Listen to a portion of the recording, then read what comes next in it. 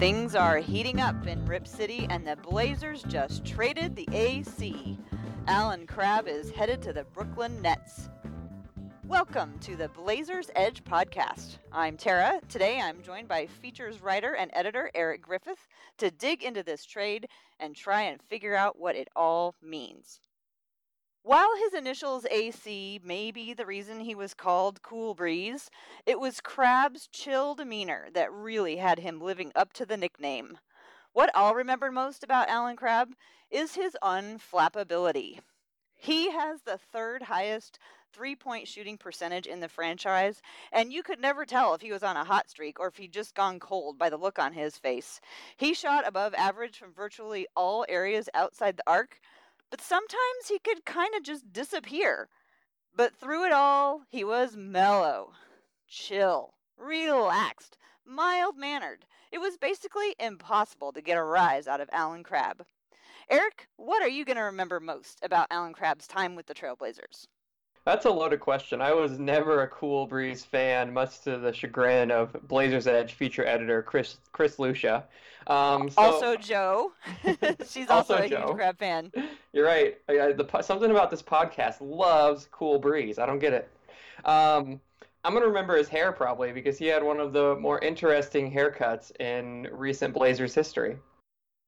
I have a theory about Alan Crabb's hair. I remember after his first year, because like I said, super cool demeanor, just never really stood out. And then suddenly his second year, he came back and he had muscles and new hair.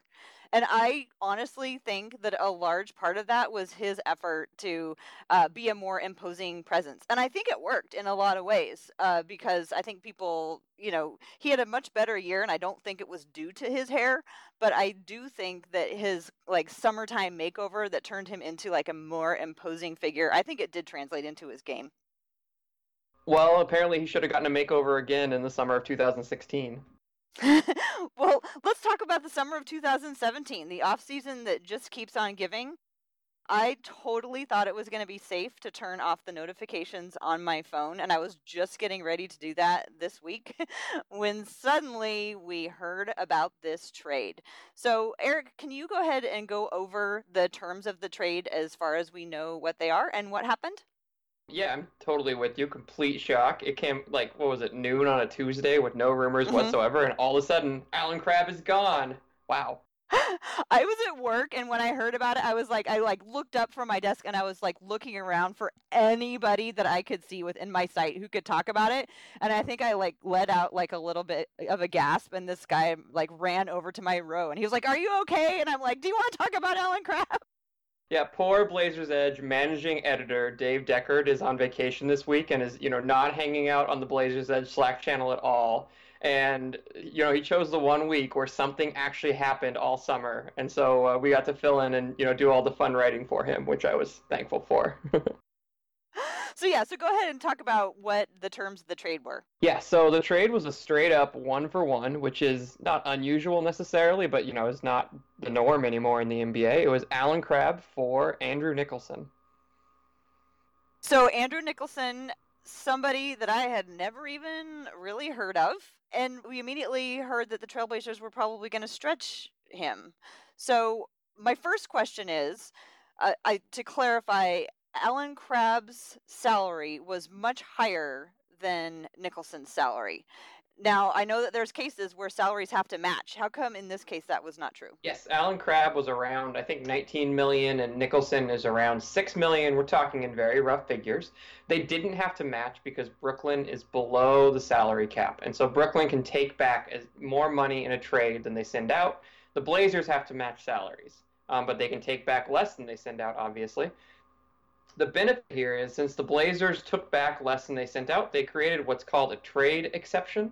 And so they can now take on a player for up to $13 million, the difference between the Nicholson and Crabb contracts, for nothing, basically, from another team for up to 1 year if they want to.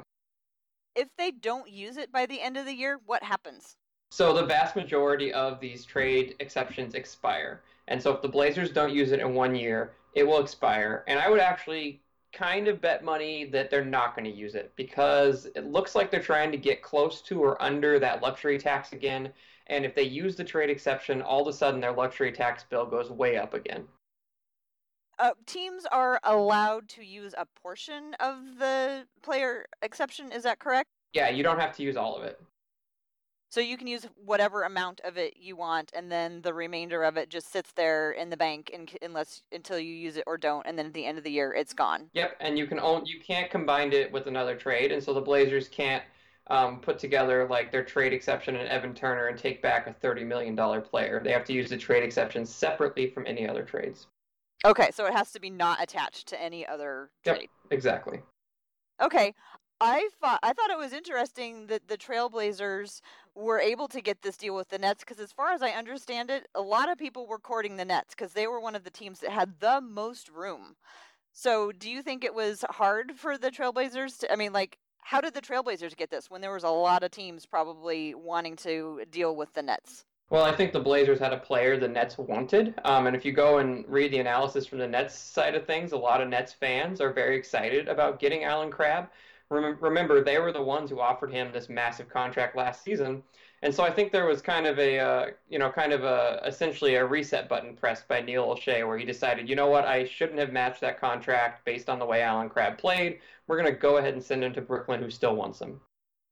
One of the things that really surprised me about this trade is that Allen Crabbe I look at him as a really West Coast guy. Grew up in Southern California, attended Cal. You know, I thought if he was going to get traded, he was going to go somewhere like Sacramento or, you know, somebody on the West Coast. I was really surprised to hear that he was going east. Well, and apparently he really wants to go to Brooklyn, too, because he had a trade bonus, which a trade bonus is when a player gets traded, they get a percentage of their salary as extra money, basically, as compensation for going to a team they didn't choose.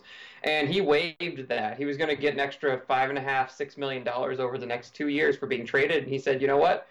I'll pass on that. I'd rather go to Brooklyn. There's been a lot of talk about trade clauses because there's some big stars right now who have trade clauses, Melo being like the obvious one. Is that the same kind of trade clause that we're talking about and LeBron also has?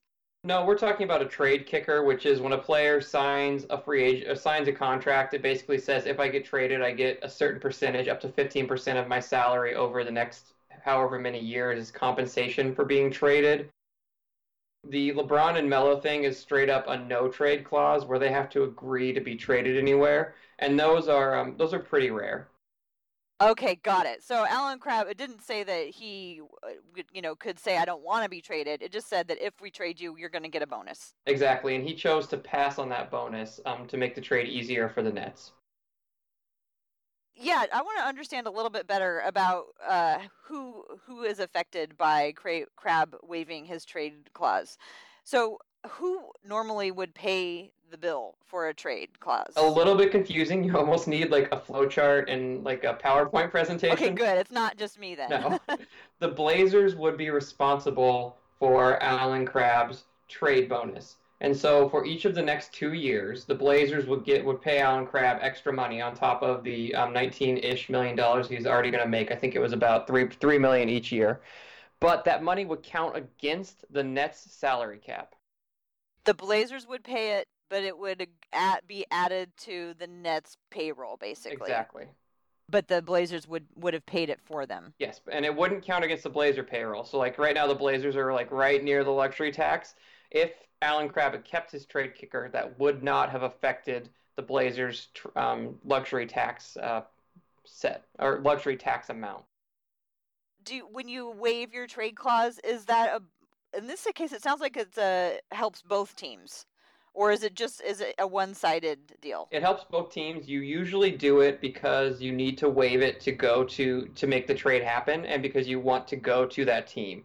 I think I'd have to double check. I think Chris Paul waived his trade clause to go to the Rockets this summer. The reason he did that was because if he didn't do that, then his salary would be too high for the Rockets to take it back in the trade. Because the Rockets, the team that he's going to, would have been the team against whose payroll it would have. Yeah, and so they would have had to match salaries for that, and it wouldn't have worked. You know, the salary matching math wouldn't have worked. So Chris Paul said, I want to go to the Rockets really bad. I'm going to go ahead and waive my trade bonus. or my trade kicker. They're the same thing. Another thing that you talked about earlier was the stretch provision. So again, AC for Nicholson. Nicholson was waived and stretched. Is that how you say it? Is that the vernacular to use? Absolutely, you nailed it. Absolutely right. Okay, so how does stretching work? And can I just put in a little plug for people? Everybody should have a friend like Eric who will answer CBA questions at literally any hour of the day. People like you are very handy to have around because as soon as things like this come up, I'm always like, Eric, what's happening? So I think I went to you immediately trying to understand how the stretch provision works. So I just want to put it out there how nice it is to have a friend who's willing, and you never complain either. I think it's fun. I love talking about the contracts. I think they're awesome. If anyone is interested in asking me questions, I'm Eric G_NBA on Twitter. And then also I have articles up on Blazers Edge all the time. So you can jump into the comments and ask me any salary related question or basketball related questions you might have. Anyway, the stretch provision. That's what we were talking about, right? How does that work? Yes. So Andrew Nicholson had 3 years remaining on his contract, and the 2017-2018 NBA season hasn't started yet. And so what the Blazers apparently did was said, we're going to waive him. He also had about $20 million, actually. I think it was $19.9 million remaining total over the next 3 years on his contract. And so the Blazers have to pay him those $20 million over the next 3 years, usually once they waive him. Instead, the Blazers stretched that. And what that means is they can spread that $20 million out over the next 7 years. Does it have to be, like, how do you figure out how many years it gets stretched out over? The number of years is double the remaining years on the contract plus 1. And it's always that? It's always that. So if we have any algebra fans in the room, maybe there's a math teacher, it's 2x plus 1, where x is the number of years remaining on the contract. So he had 3 years left on his contract, so you double 3, which is 6. And then you add 1 more year, which is 7. Then you take that remaining $19.9 million guaranteed dollars and spread it out over those years, and the Blazers will be paying him $2.84 million until 2024. That is a long ways out. And he is not the only person who the Blazers have stretched. So as I recall, former Blazer great Anderson Varejao is somebody who we stretched, as well as Festus Ezeli. We stretched him out. So we have 3 front court guys on our all stretched team. We just need to add a couple of back court guys, and we have a starting 5 of the stretched team. So how much does that, what's our bill in just stretched contracts per year? What's the Trailblazers bill now? It is right now about $5 million. If I'm doing the math right, about $5 million. At least for the next couple of years. Yep. And then for the next 3 years. And then Ezeli falls off, and then Varejao falls off, and then eventually Nicholson falls off. So, obviously it makes it so you don't have to take the hit so hard if you stretch somebody. Other advantages why you would want to stretch somebody instead of just like biting the bullet and paying it off? There really isn't one. In my opinion, this is a mistake by the Blazers. They're clearly doing this because they're worried about the luxury tax. And the downside to this is that now they've handicapped themselves by $2.84 million out of their salary cap for the next 7 years. I guarantee you at some point in the next 7 years, they will have salary cap room. And they're essentially saying, we're going to have $2.84 million less in salary than every single other team in the NBA to sign free agents. They're already at a disadvantage signing free agents, and now they're just making it that much worse because they have that much less money than every other team. To argue with that, yeah, we're already at a disadvantage for free agents, so why go all in to try to get free agents that way? What if they were stretching it to make sure that they had room to sign another player? That probably is what it is. They're stretching in because they're stretching all of these guys because they're worried about the luxury tax payment, and they want to make sure they have room to sign Nurk, or they want to minimize the impact that Nurkic and Vonleh have in the long term on the team's bottom line. My response to that would be, well, then you need to go back and think about that last summer before you signed all these massive contracts. If you were going to be worried about pinching $2 million in salary per year for the next 3 years to pay Nicholson that much less, then you shouldn't have signed freaking Evan Turner to begin with. Okay, well, you can't go back in time. They can only go forward. So do you think this made things worse? I think it made things worse. I think they should have bit the bullet and accepted they were going to have to pay a certain amount in luxury tax over the next 3 years because Nicholson's for $19 million, and then preserved that long-term flexibility. Because a worst case scenario is it's 2021 or whatever, and they want to sign a role player to back up Damian Lillard to put the team over the edge, and they're a couple $1 million short. The Lakers have 14 million to do it, and the Blazers only have 12 million, and the Blazers can't sign that guy now. Let's see. My next question just flew out of my head because you really perked up on that one. Trying to make your podcast exciting. Bring in the heat, Eric. I have a theory though, and you probably can argue this. Happy to argue this one with me. That I don't think general managers make mistakes so much as they take big gambles that fail. Like, I just have a hard time believing that somebody gets to the position that they're in right now and they just like bumble something. There's a few franchises who I may think that out of, but I think a lot of times instead of thinking, I look at it less like somebody made a mistake and more like they took a big gamble and then that gamble failed. Yeah, they were clearly gambling on all of these guys to overachieve. Meyers Leonard, Evan Turner, Allen Crabbe, all of them to overachieve when they signed them last summer. None of them did. And as a consequence, those salaries look real bad right now. There's also a certain amount of job preservation. Neil Olshey, in reality, probably won't be with the Blazers in 7 years. How many GMs last 12 years or whatever? And so to him, worrying about the Blazers' salary cap space in 2022 might be less important than keeping Paul Allen happy by saving $8 million or whatever in luxury tax payments next year. Well, I'm really curious to see what the other shoe that's going to drop is on this one, because I think everybody has been waiting for the Blazers to do something. So, were you like happy just to know that they did something, or would you have been thought it would have been smarter to just hold on? I think this is kind of I think other than the salary cap implications I complained about a minute ago, I think this is more or less a net neutral move. It's a good thing because now it's easier for them to sign Nurkic. It's a bad thing because, they're losing Allen Crabbe's three-point shooting, which is going to be a big hole for this team. I'm not an Allen Crabbe fan, but that three-point shooting is disproportionately valuable for the Blazers because they have so few shooters. So I was pleased on the one hand they made a move that makes it more likely that Nurkic can easily be re-signed. I was displeased that they lost the outside shooting. Okay, so be honest. Had you heard about Andrew Nicholson before this trade happened? Yeah, because all the Nets fans, he's kind of their version of Meyers Leonard. Nobody really liked him or wanted him on the team anymore. Okay, that's your version of Meyers Leonard. There are some of us who still believe that Meyers Leonard... That is not my version. I said that was the Nets fans' opinion. I think we can... Okay. I think we can acknowledge that there's a large number of Blazers fans who are not Meyers Leonard fans at the moment.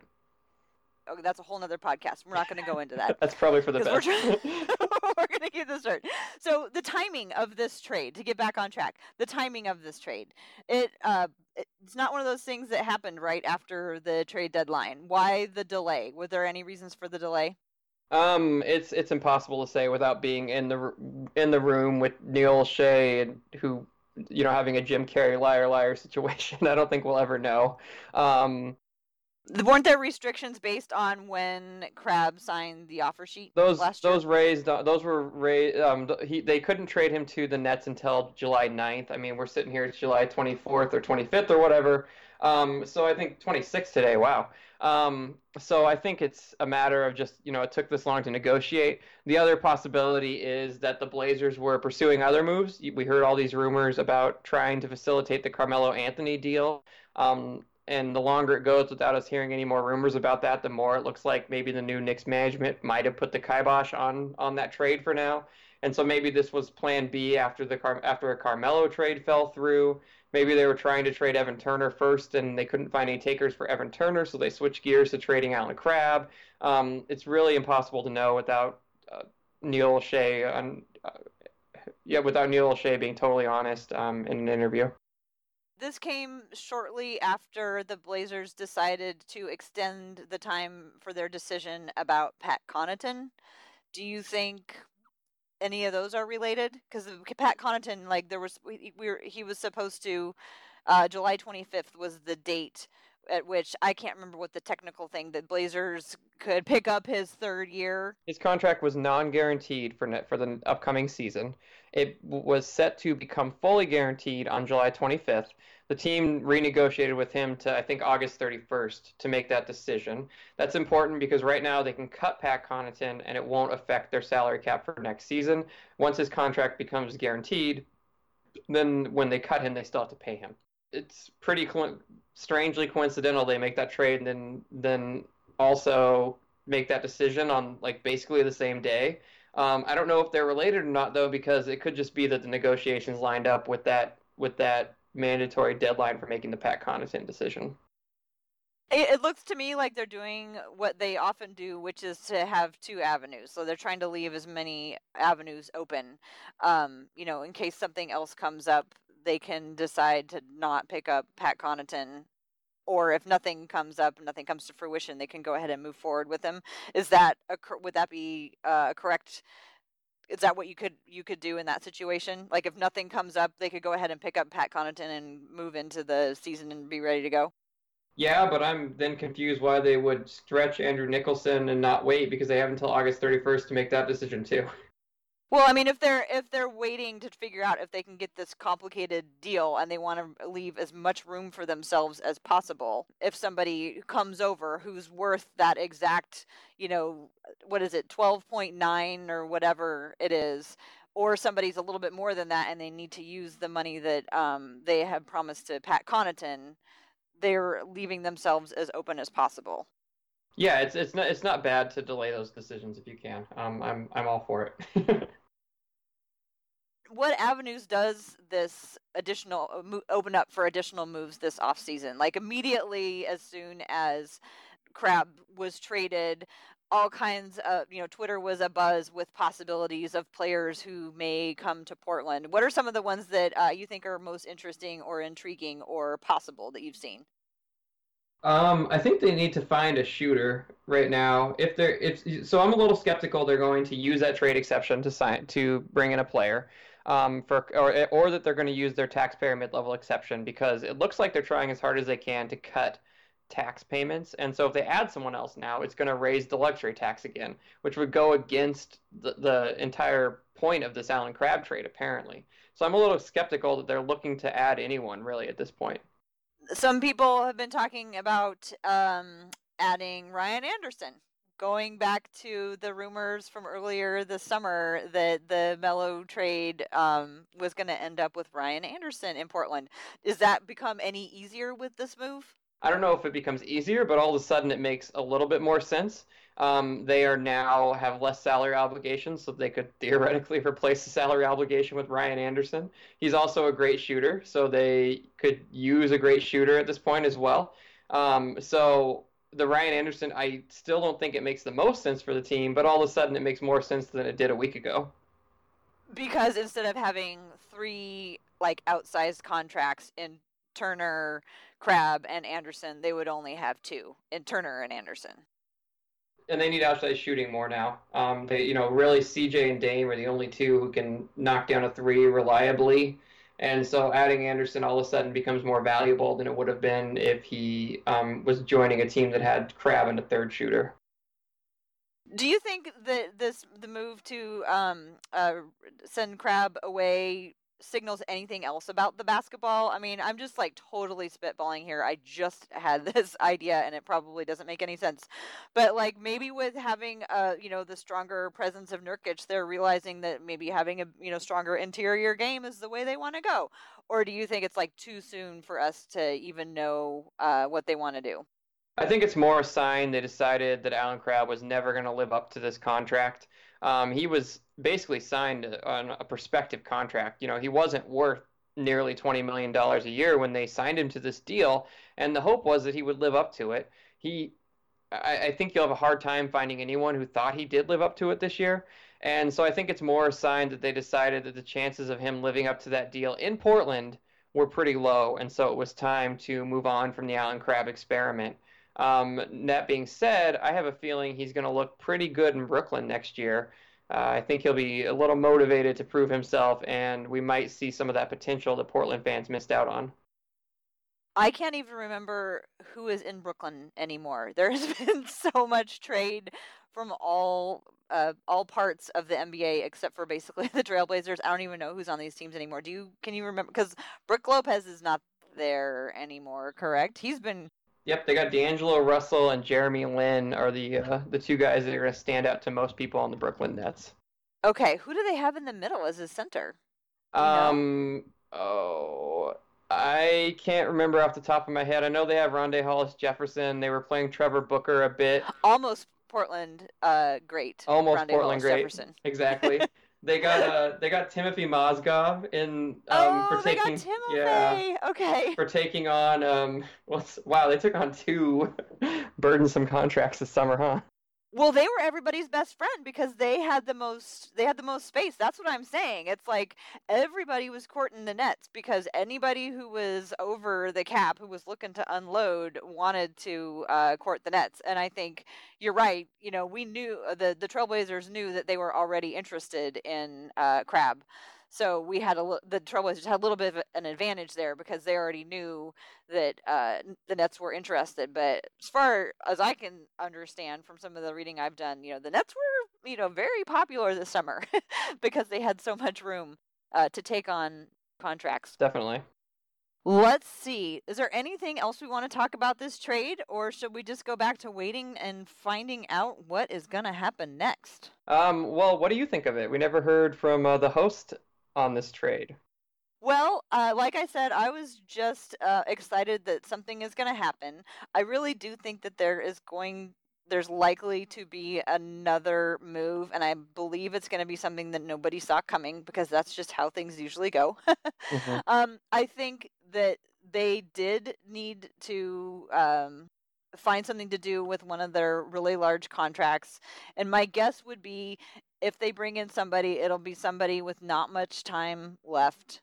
So it'll just be like a 1-year rental of somebody to hopefully try to help the team gel. I would love it if they wanted to bring in some kind of a veteran who could impart a little of that crusty old guy wisdom that we just are lacking on this team simply by the fact that we don't have anybody who's played more than like 5 years in the league, basically. I think that's a really good point. Last year, especially early in this, I remember they were 13-21 or whatever and lost 11 out of 13 games, and things looked really dismal for about half of last season.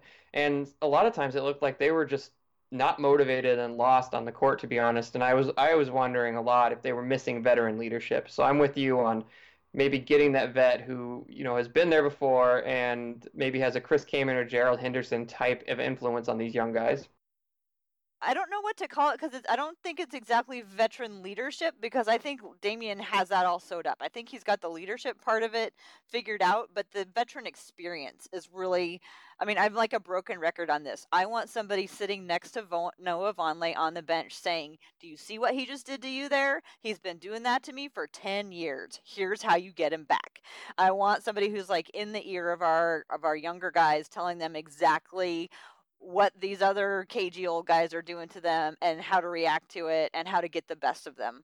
So I would like to see, I think this opens up the possibility that we could get somebody in to be there for a year to, teach them all those old tricks and then be able to, not start again, but able to have room next year. Like, okay, thank you for your service. That was awesome. It was super helpful. Now we need that money to re-sign Nurkic and Vonleh. Yeah, and this is a deciding year this is the decision year for Vonleh. So finding someone who could help him develop or help the team make a decision on him is going to be crucial.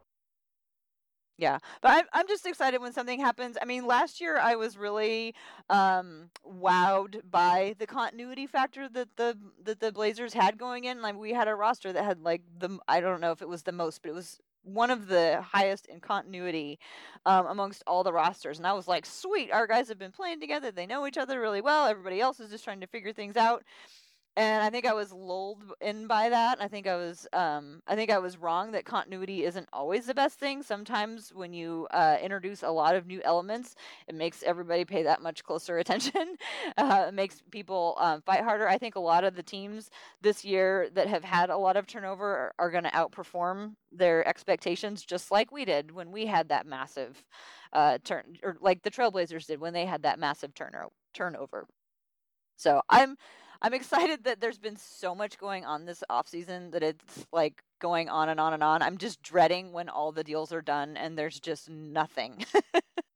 I'm excited for the games to start. October 17th is circled on my calendar. I can't wait I'm so excited about the early start. Yes. I'm excited there will be fewer back-to-backs. I really don't like the back-to-back games. I don't know though. I don't like games or I don't like it when there's like 2 nights in between games. But I know that's better for the players, so I'll get over it. It gives, you can watch more teams that way. Look at it that way, because then there's fewer games on, so you can catch different teams you wouldn't normally watch more often. You want to tell? Let's see. You already told everybody where to find you, right? Why don't you tell them one more time? Yep, EricG_NBA on Twitter. I write under the name Eric Griffith on Blazers Edge. I think I'm in the front page slot 1 right now if you're interested in reading more details on the Crabbe trade. Otherwise, I write a weekly article for Blazers Edge. Awesome. Thanks, Eric. Thank you so much for joining me tonight, and we will see what happens next.